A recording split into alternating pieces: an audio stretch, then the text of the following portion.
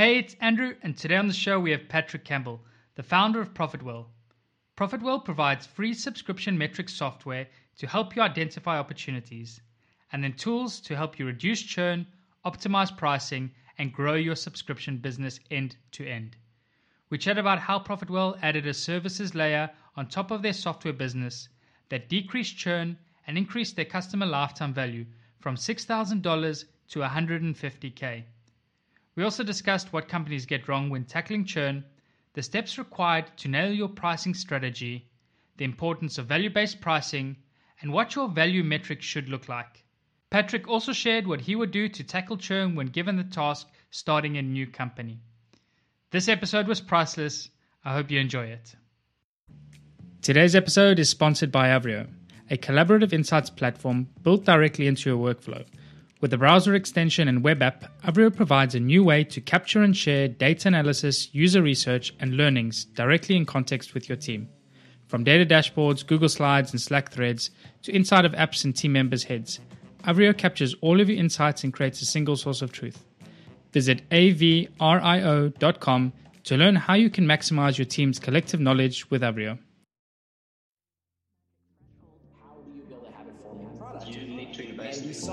You don't just gun for revenue in the door. This is Churn.fm, the podcast for subscription economy pros.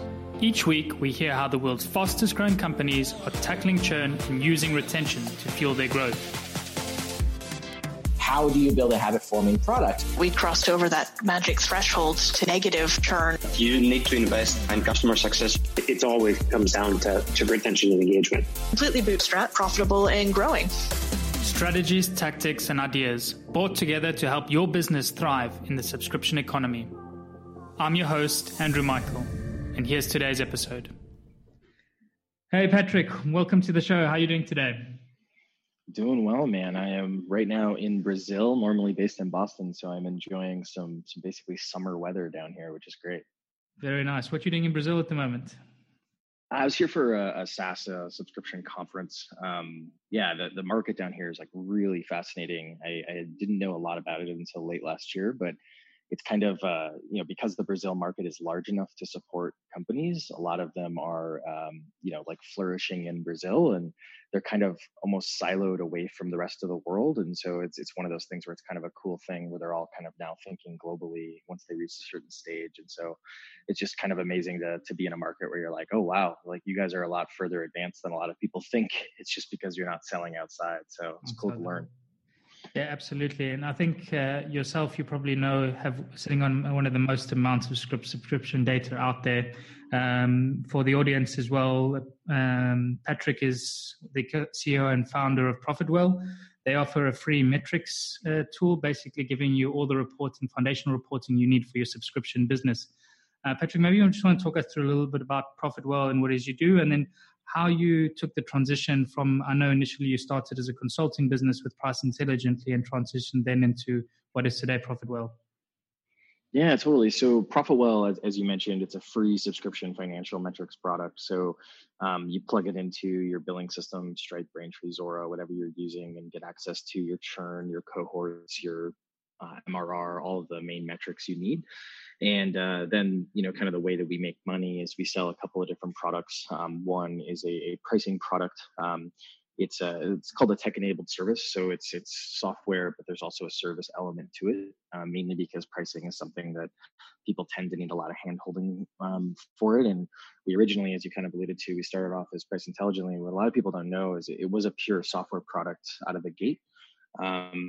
But we added the people into it because all of a sudden we found that, like I said, people needed some help with the confidence of making a pricing change. And so that was something that kind of helped fuel our transition there. But we also have some other products. One is called Retain, which, as the name suggests, is very, very rooted to reducing churn and helping with retention. And the way that we do that is we attack credit card delinquencies. So these are credit card failure. And then in addition to that, we're now starting to go after voluntary churn in a mechanical way, which is working out really, really well so far. And then we have like an accounting product as well. But the kind of TLDR summary is we're squarely focused on the subscription and SaaS market, and we want to understand, subscription growth better than anyone else, and then kind of deploy that understanding into products that help people. Very interesting. I wanted to touch, get started a little bit about talking about pricing. Obviously, you have a wealth of knowledge in the space, and pricing is one of those it's one of those most important growth levers that you can pull, and has the ability to impact almost every metric when it comes to lifetime value of your customer, the acquisition costs, looking at ARPU, and even churn itself. You mentioned you started out with software and people just couldn't figure it out, so you had to bring in hands-on. So what led you to that conclusion, and why did you do it? Yeah, so I think so. Those are two really good questions. So the conclusion that we found was that, it's kind of apropos to this show and this topic, was our churn was really high. So we had this tool where you could go collect data, and then our algorithms were baked into that data, that allowed you to kind of figure out things like price elasticity and relative preference. I know you led pricing up at Hotjar, so you kind of know what that output looks like at this point. But we had that tool, and then all of a sudden, what we found was people would use the tool, they would get value, but they wouldn't implement the findings.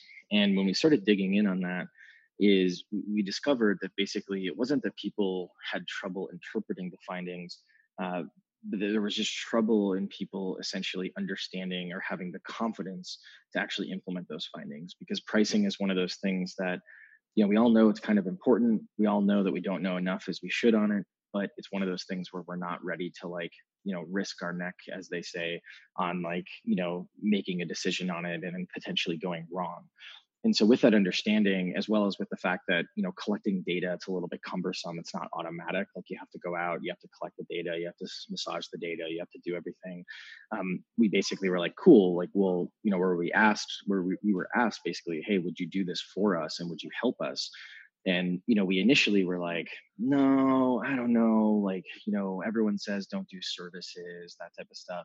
Yeah. But then the numbers that they were coming back with were so high that we were like, oh, interesting. So we can act like a software company in the sense of the software's there, our operations are really good, all that kind of stuff, but we can kind of demand almost consulting type prices. And so all of a sudden our LTV went from $600 to $150,000. And wow. It was one of those things where, it didn't happen instantly, yeah. But it was one of those things that we learned. We were like, okay. And so over time, what we've done is we've done more and more software, and it's all on the back end. So to our customers, it feels as if, and this is a blessing and a curse, it feels a little bit more consulting heavy. But in actuality, our margins are, 78% like software. It is something where we're able to scale and we're able to have demand a very, very high LTV. And over time, we're going to continue to build, based on all these learnings, we're going to build products that look like Retain or look like Profitwell metrics that are kind of touchless products. But right now it's allowing us to fuel the business because we're a bootstrap business. So we haven't raised any funding. And so that all of that, profit, quote unquote, just basically goes right back into the business. And I think this is a good lesson to answer your other question, which is, and I think I have a better answer for your question, but this one's related to this, is that I think a lot of people, they get a little bit dogmatic and religious about the wrong things when it comes to churn. I think that they, for instance, so we've noticed some churn problems with now our pricing product, which is an annual product. So you pay on an annual basis. You pay monthly, but you're on an annual term. It's a subscription. The issue is that with some companies, they just don't get it. And we're not doing as good of a job as we could be in helping them get it and helping them implement. And some of it's out of our control because it's internally at the company, like office politics, these types of things, which is really hard for us to manage, right? Yeah. And so with that, we were like, okay, interesting. What if we went and visited every single one of our companies that we worked with, right? So we started this experiment just this year, where we're basically getting on the ground, going to their office, making sure all of the important people are there, recognizing people who are, we call them the Darth Vaders, who are kind of the disagreeable folks that we can specifically, handhold them and understand when their objections are going to come. But basically we're doing these things that appear not to scale. And we're baking those costs basically directly into our pricing. It's kind of like, e-commerce free shipping. Like, it's never actually free shipping. They just bake it into the price. And that's basically what we're doing, is like, oh yeah, we're going to come visit you and we're going to handhold you. And so far it's been really, really good for renewals and things like that. And so that's the mistake I think a lot of people make, is they're like, well, we can't do this, we can't do that. Well, why not? Like, if it's going to reduce or increase the numbers that you're trying to reduce or increase, then you should learn about it. Now there's a chance that we're like, oh, this is way too expensive, it puts too much load on our business. But in actuality, I think it's going to actually really, really help. And I think, like you said, maybe in some aspects it's a little bit counterintuitive moving towards the service-based when you're building software. But I think, and on the flip side, though, it's almost like you have this continuous customer development and customers really feeding what you be building and the different types of services. Like you say, the retain and revenue recognition has come as a result of the knowledge and experience you've had working directly with your customers. I really love that. Yeah. 100%. Getting paid to do your customer development is probably like the number one thing you can do, especially in an early stage. Yeah. So let's talk a little bit about Price Intelligently. As you mentioned, I led up the pricing research with PI at Hotjar, and there's a certain methodology that you run through, and the way that Price Intelligently works is you work in sprints. And each sprint is to try and understand a certain aspect of pricing, whether it be who the ideal customer persona is that you're going after, what the pricing and packaging should look like, and then what the pricing itself should be as well. Maybe you just want to talk us a little bit about through this methodology, Patrick, and how you came about it as well. Yeah, that's a good question. I think for us, it really evolved from handling the pricing problem in general. And so in any business, you have this, this fairly ambiguous large problem that you're trying to solve, right? Like reducing churn, optimizing pricing, getting growth, right? Like that's kind of where you start. And then when you start to break down that problem, you basically need to attack, right? So for growth, there's, so many different vectors there. For pricing, there's a little bit less vectors, but they typically have higher impact. And then same thing for retention, right? And so for us, we kind of started off with, hey, we're going to solve your pricing, which is like the most ambiguous, kind of thing to sell, right? And it caused like these very, very big research kind of snafus that I would say, where it was like, we just weren't focused enough, right? And so then it started to become like, okay, well, if we were going to like solve pricing at a company, like what are all of the steps, right? So the first thing you need is you have to understand your buyer personas, and not just like, the generic buyer personas of HubSpot and Marketo, but like, specific quantified buyer personas, including jobs to be done information, like all that kind of stuff. Next up, identifying your value metric. Next up, making sure your packaging is right. Next up, the actual price point. So all of a sudden we start to break down pricing into these different pieces, these different buckets. And every company we work with is a little bit different on where they are on the threshold. Like some people, they have really good research, they understand research, all these different things, and they're bringing us in for extra bandwidth, extra expertise, etc. Other people, they have no idea what they're doing, right? They just have never, they've never tackled this. And so with us, it becomes, okay, cool. Like we're going to break this problem down, and we're going to make sure that you can actually implement these things. Because if you don't implement the things that we're talking about, like this isn't really that useful, right? Yeah.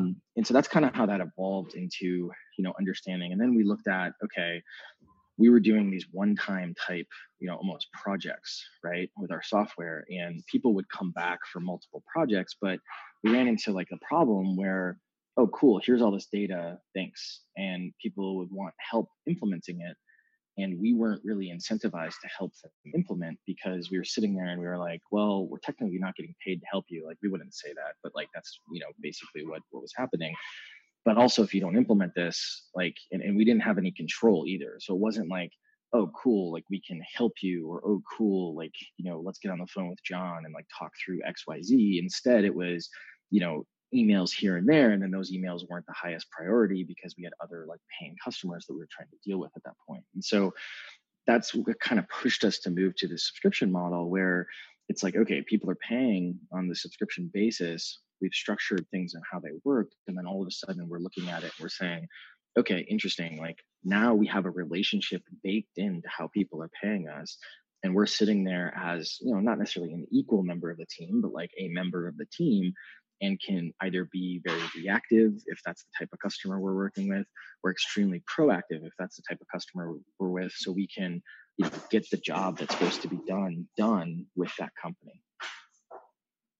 Very nice. Interesting. You mentioned as well, and you touched on a topic I think that a lot of companies tend to get wrong as well, and when it comes to the value metric.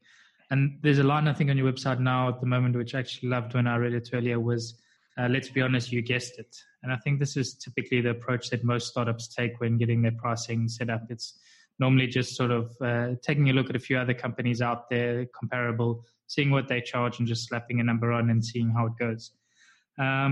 Maybe you want to talk us through the concept of value metric and why it's so crucial when it comes to pricing your product.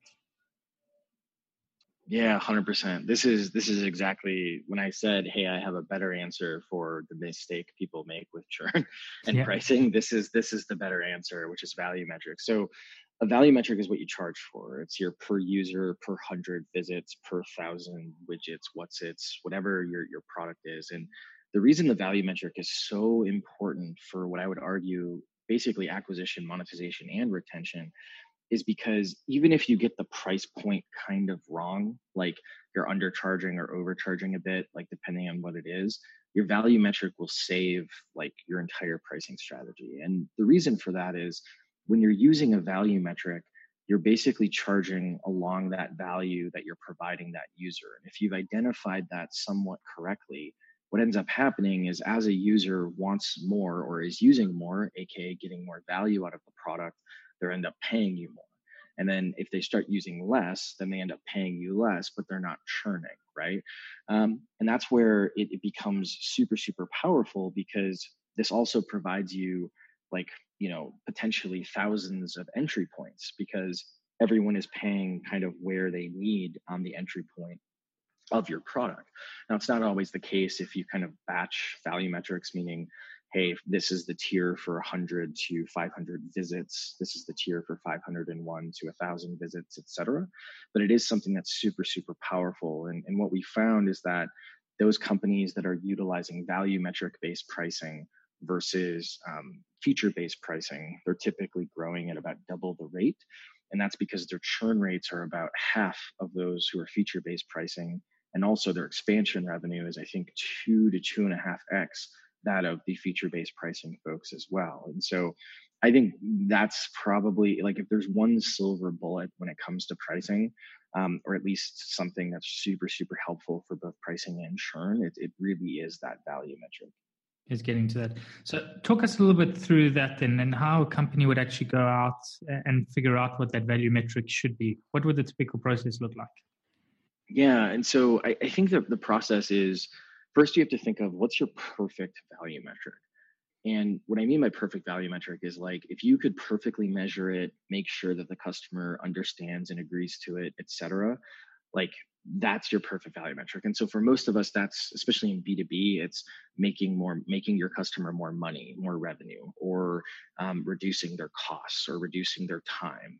In the world of B2C, maybe it's like making them fitter if you're a fitness product, or it's helping them lose weight if you're a fitness product, or it's giving them something to do with their time or something, right? Now, all of those can't be perfectly measured, right? There are some products that's where you stop. So we have this product called Retain, like I mentioned. We charge based on how much money we recover.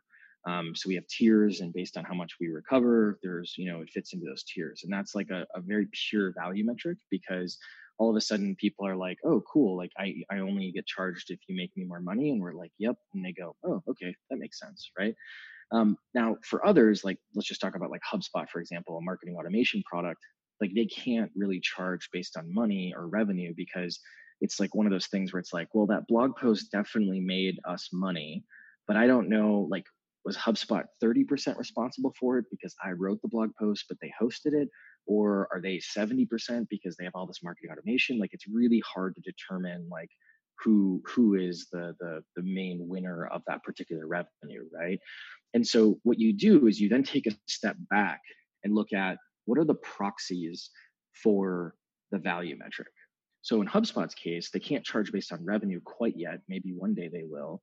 But now what they can do is they can say, well, contacts or visits or users or a bunch of those different things can be proxies for that revenue. And what you can do then is once you've kind of determined those viable proxies, and you really want to kind of push yourself a little bit, because some people you'll say, oh, that'll never work. Well, it's like, let's get some data on it. But let's say you found those 5 or 6 proxies, then I would go out to a user base or a target user base, or market panelists. And these are people you can pay to get research from, if you don't have any users right now. And I would basically use some of the methodologies that we've developed, asking relative preference questions, meaning, hey, when it comes to, HubSpot's pricing, what is the most preferred? What is the least preferred? And then show them the different options, pricing based on contacts, pricing based on X, pricing based on Y, et cetera. And then I would collect some other data around, the willingness to pay based on value metric, and even what the distribution of that value metric is currently amongst my base. So how many people have 1,000 contacts? How many people have 5,000 contacts, et cetera. But when I have all that data, normally for most companies, the value metric is kind of staring you in the face. It's not something that's too complicated, but that allows you to kind of implement that value metric and get kind of all the benefits of the value metric down the line. Very interesting. And it's approached as well that we took similarly at Hotjar, and definitely it has a lot of value in the understanding really is aligning the value that you give to your customers with the amount that you pay. You touched as well that it is really, really powerful as well for expansion revenue and contraction at the same time. So I think a really good example of value-based pricing actually is Slack. And I know in one of your pricing page teardowns, you actually took a look at Slack. Maybe you want to just talk us through what the beauty is in Slack's pricing. Yeah, that's a great question. I think Slack has nailed it. I don't know if they really consciously nailed it. I think they might have lucked into it, but I want to give them all credit, mainly because of that value metric for, the number of messages that you can search through. So basically Slack was like, I don't want to go after $10 per month type customers. I want to keep them free essentially until they're going to be worth hundreds of dollars per month in terms of customers. And I think that's really, really something novel that they've done. I don't know if it's that novel, but it's just really something that was really, really good, because once you reach 15 team members inside Slack, and all of a sudden you're trying to search back in the history of something that was said or find a document that was shared, you need to sign up for a paid plan. And I think that was really, really good for them. And then if you notice their tiers, they also kind of upgrade. Once you upgrade, all of a sudden you'll get into much, much higher tiers. But the only reason that you'll upgrade is probably because of, compliance things and things like that. So I think they're a really, really good example of persona pricing fit. I think another example would be HubSpot, which I mentioned before. I think they did really, really well with the contacts element. Particularly, they were I don't know if they were the first to do that in the marketing automation space, but they definitely brought it forward. And I think that what they did really, really well is because they were dealing with such fragmented types of users, they took and moved forward on basically implementing a way that the main value metric was context, but then you'll notice they have secondary value metrics or secondary things where for example, in the lowest tier, you can only get 2 or 3 users. And then the next tiers, you get unlimited users, but that just kind of protects from what I call backsliding downgrades, where people are basically well, I don't have as many contacts, so I'm just going to stay in this tier. But I need more users, so I can afford more users, so I might as well jump up to this next tier. So yeah, I think those are really, really, really, really important pieces of a pricing strategy, especially when you're using value metric. Yeah, absolutely. And as an end user as well, I think you really, really appreciate it on both sides. So as you grow, you do see more value and you're more willing to pay. But then I think as well, Slack really nailed it again was with their fair pricing model as well. So if a user became deactive, they'd actually give you credits towards your account because you weren't extracting that value. So I mentioned earlier as well, obviously you're sitting on a lot of data, and you touched as well on Slack's model of not really wanting to go after $10 customers and trying to keep it for free as long as possible. Looking at the subscription data that you're sitting on at the moment, do you see software slowly declining, and eventually do you think software itself will have a value to people? I know there's obviously been certain blog posts that have been circulating now lately as well that is SaaS and is software moving and trending towards zero and freemium? Yeah, I think that I would say yes. And we have a lot of data to support this. And the reason is because, and this is pretty intuitive and it kind of happens in most markets. Like if you think about like software 15 years ago, right? It was a lot harder to build. So the prices that you could demand, were higher because there was just like this weird supply demand like situation. And basically the demand for it kept going up, but the supply kind of stayed down because there just wasn't as much competition out there. And then today, as everyone listening probably knows, like we're living in a world where it's like, hey, if you and I wanted to start a software company, we could probably spin up a server and have a website up by the end of this call.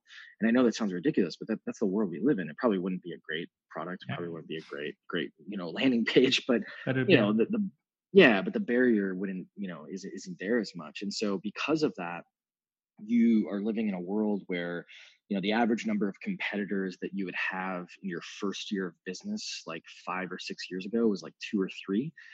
Average number of competitors today is in the double digits. So if we started a product today, it's most likely that it would have about 10 to 12 competitors just right out of the gate.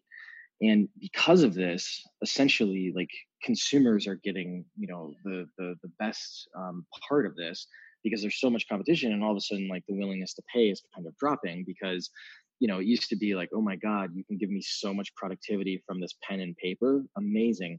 But now it's like, well, I get all this productivity from all this other stuff, so like software isn't as magical. And I think because of that competition, CAC has increased substantially. CAC's up about 70% compared to 5 years ago. And this is blended, but it's consistent with content, paid, all these different, channels that you have. And because of that, I think freemium is really where a lot of companies are going to end up going, just out of necessity. And it's not necessarily going to be a free element of their product, meaning like, a Hotjar free plan, or a Slack free plan, which, that exists obviously, but there's going to be an element of like, oh, maybe we start a side app that's like a marketing reports product, right? That, you can connect all of the important things, and all of a sudden we're getting a bunch of marketers that we can then sell Hotjar to, right? That's kind of what we're living in, is there might be these tangential products that attract the same type of buyer, but then, that list is used to sell the main product to. And we've noticed some actually really big benefits of freemium as well, especially in the context. So customers who convert from free, typically their acquisition costs are, I think it's like 30% lower than customers who convert from like a cold start. Retention is typically about 15% higher for those customers who convert from free. And NPS is actually double for those customers who convert from free. And the main reason for this is that those customers are basically converting on their own terms. They're the ones who are basically like, they didn't get forced to upgrade, or they didn't get forced to convert. They were basically, held and nurtured until all of a sudden they were ready to convert, which I think is a big benefit of free overall. But I will say, like, given all those benefits, you shouldn't rush into free. Free is very much like a nuanced style. You either need someone who is like a true growth hacker, someone who's really, really good at free acquisition, if you're going to go free from out of the gate. Or I would recommend waiting till you're like 3-4 years into your business, where you understand how to convert your customers, and then just need to open up the top of the funnel. I think eventually I'll say, like, and this might be 10 years from now, I'll say like, hey, you have to start with free. But at least for now, I don't think, starting with free, unless you have some of those exceptions, makes a ton of sense.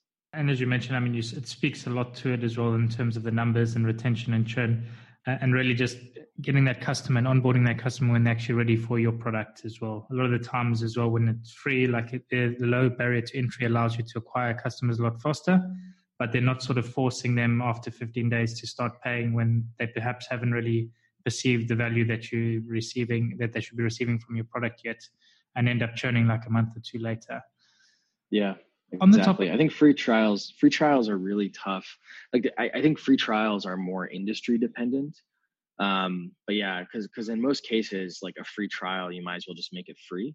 And the reason for that is like, if you think about most products, it's like, just give them up to a certain amount for free. And that acts basically as a free trial. Like give them, 100 email opens, give them 1,000 visits. And then if they're below that, well, they, you're not forcing them to upgrade to something. And if they're above that, they're probably more than happy to convert. Yeah. And I think as well, the free trial as well, typically it goes back to that, like aligning with the personas as well. And a lot of the times as well, what you tend to see is like these 15-day trials or 30-day trials typically aren't long enough for bigger customers, sort of the enterprise that you're wanting to go after. And then they're not ideally suited as well to like the very small business or SMBs who potentially would be better off starting off free and then growing into your product as well. I totally agree with that. Touching on the topic of churn as well, and you've done probably one of the biggest reports when it comes to churn itself. And I know a couple of others have recommended this as a resource on this podcast previously as well. Maybe you want to talk us through some of the findings. So you can find this as well on Profitwell's site, but like some of the things that you came out from the study was, I know one of the first ones was larger companies tend to see 15 to 30% lower churn, or companies with low ARPU have 2 to 3 times more churn itself. Out of the study for yourself, what would you say was one of the most surprising metrics that came out and had a wow moment for you? Yeah, that's a really good question, because I think some of the things that we found are like maybe they weren't as, like they were probably like, oh yeah, that makes sense. Like you don't necessarily realize it, right? It's kind of like inventing Uber. All of us, we look at it and we're like, oh, press a button, get a car. Like that seems super obvious, but once it exists, you're like, oh my God. So I think like the ARPU finding I thought was pretty interesting, right? Not necessarily because it doesn't seem intuitive, but because of the degree, right? And so I think that was interesting.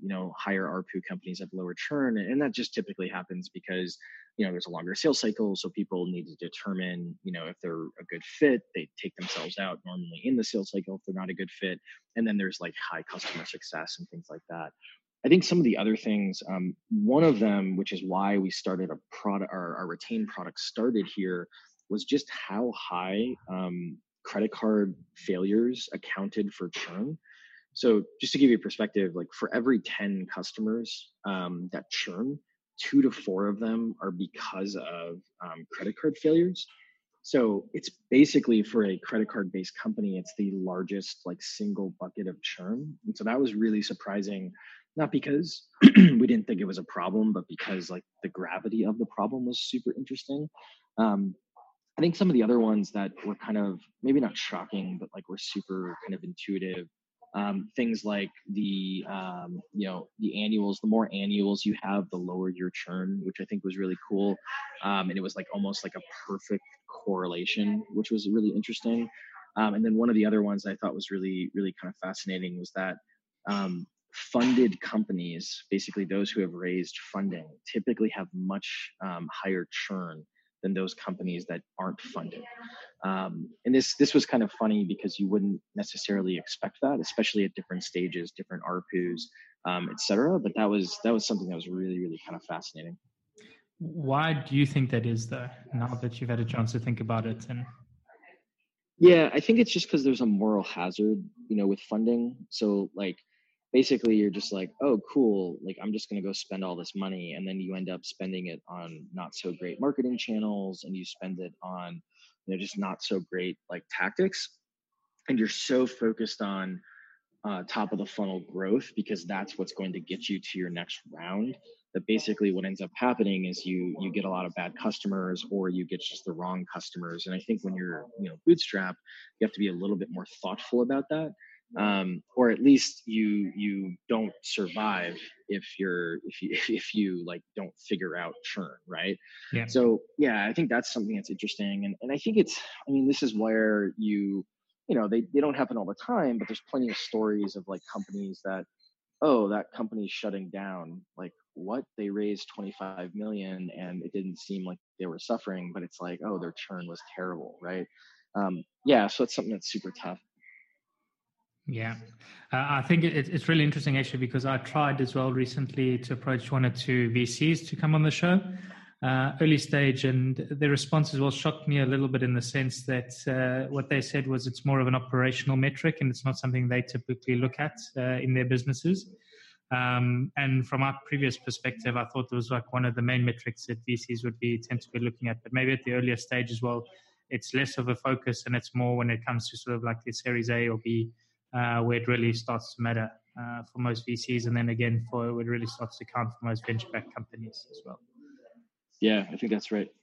Yeah, cool. So you mentioned as well then Retain itself, like you have a product now that helps, and typically like 20 to 40% of overall churn comes from delinquent churn.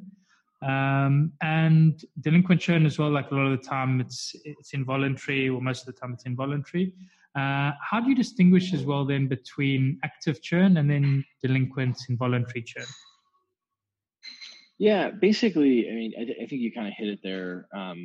Subtly, it's involuntary churn is essentially when, someone has essentially a credit card or a payment failure, right?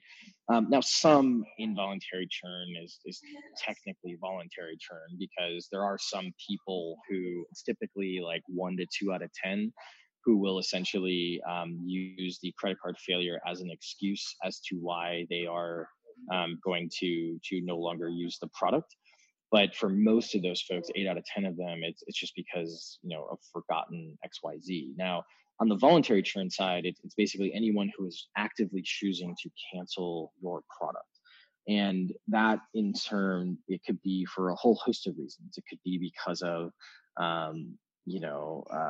they didn't get enough value out of it. They didn't have enough time to see what's going on with it. They haven't, set something up. They didn't like a support or sales experience. They're going out of business. There's just so many different pieces of why a customer would fail. And there's just so many things you can do in order to, kind of lower that potential churn. I think one of the things that a lot of people miss out on, and this is one of the first features that we came out with, is basically upgrade to annual. So having people get on an annual plan, which typically has, depending on the ARPU, could be up to half of lower churn than people being on a monthly plan, essentially. So yeah, I think there's a lot of little tactical things you can do to kind of solve that retention, but I think it's one of those things where like understanding the difference is super important, and then like we kind of alluded to before, then breaking down that particular that big problem into a bunch of different parts and kind of attacking it in that particular manner. You might have already answered my next question then with this, but let's imagine a scenario now. You walk into a new company and you've seen that the retention numbers are pretty low, like churn is quite terrible. It's your first month there. What are some of the first things you do when you get to this company to help turn things around? Yeah, so I think like the first 2 weeks, as long as I have this autonomy, I would just get a basic proper flow for delinquent churn. I probably would implement Retain, shameless plug, but I would, if for some reason I'm not going to use that, I would treat it like a marketing channel and just get really, really basic flows, in-app messaging, make sure my settings inside my billing and payment processor are set up correctly, that type of thing. And that typically doesn't take a long time. I would then put in some marketing flows essentially for upgrading people to annual payments. So after they've been with the product for 3 months or based on some sort of usage, that's when I would reach out to them to handle that. And then there's a couple of other mechanical things that I think I would do. But I think the most important thing I would make sure I do in those first 2 weeks is put together a basic survey on, what was the biggest reason that you canceled product X, and what was like the smallest or little reason why you canceled product X. I would send that to all of my canceled customers, and basically start to get some data. And then I would leave like an open-ended box, like, hey, tell me more. And then based on that, what I would do is basically start to understand, what that would look like, and start to kind of dive deeper in on, like there's probably going to be something that's rather obvious, especially when you start to segment that data and qualitatively get on the phone with folks. Like there's probably something where you're going to identify problems in the onboarding. And so like, then you're going to have to start redoing onboarding. And then there's probably going to be like a main feature that is covered by a lot of things, like, hey, we don't have this main thing, but then there's probably like a long tail list of like, oh, here's a bunch of features that we don't have that people want. And so that's then when I would work with the product team. I probably am on the product team if I'm handling churn. And then I would work to like see how we can fit those things into the roadmap, especially if churn's like a really, really big problem, as you said. And then it's just like a cycle. Like it's just like understanding, because then you're going to discover, oh, like, we're targeting the wrong customers. So now I got to talk to the growth team and I have to figure out like, hey, customers who, use the Salesforce integration, their retention is twice as much as the customers who don't use the Salesforce integration. Let's get more Salesforce integration people, or let's go to the base who has a Salesforce integration and get them to hook up Salesforce, right? So there's just all these different things. And I think you have to be almost like a detective and start like thinking about figuring stuff out and using both your instincts and your data to kind of really start to break down all of those different paper cuts of what's going on, if that makes sense. Yeah, I think like what you're alluding to is also almost like a never-ending process as well, and it's something that involves different aspects of the company and different stages. And with that, I think maybe this is a good draw and a good end to the show. Patrick, it's been a pleasure having you today. Thank you very much for joining us. Yeah, absolutely, man. And if there's anything I can do to be helpful, just let me know. Great. Thank you very much.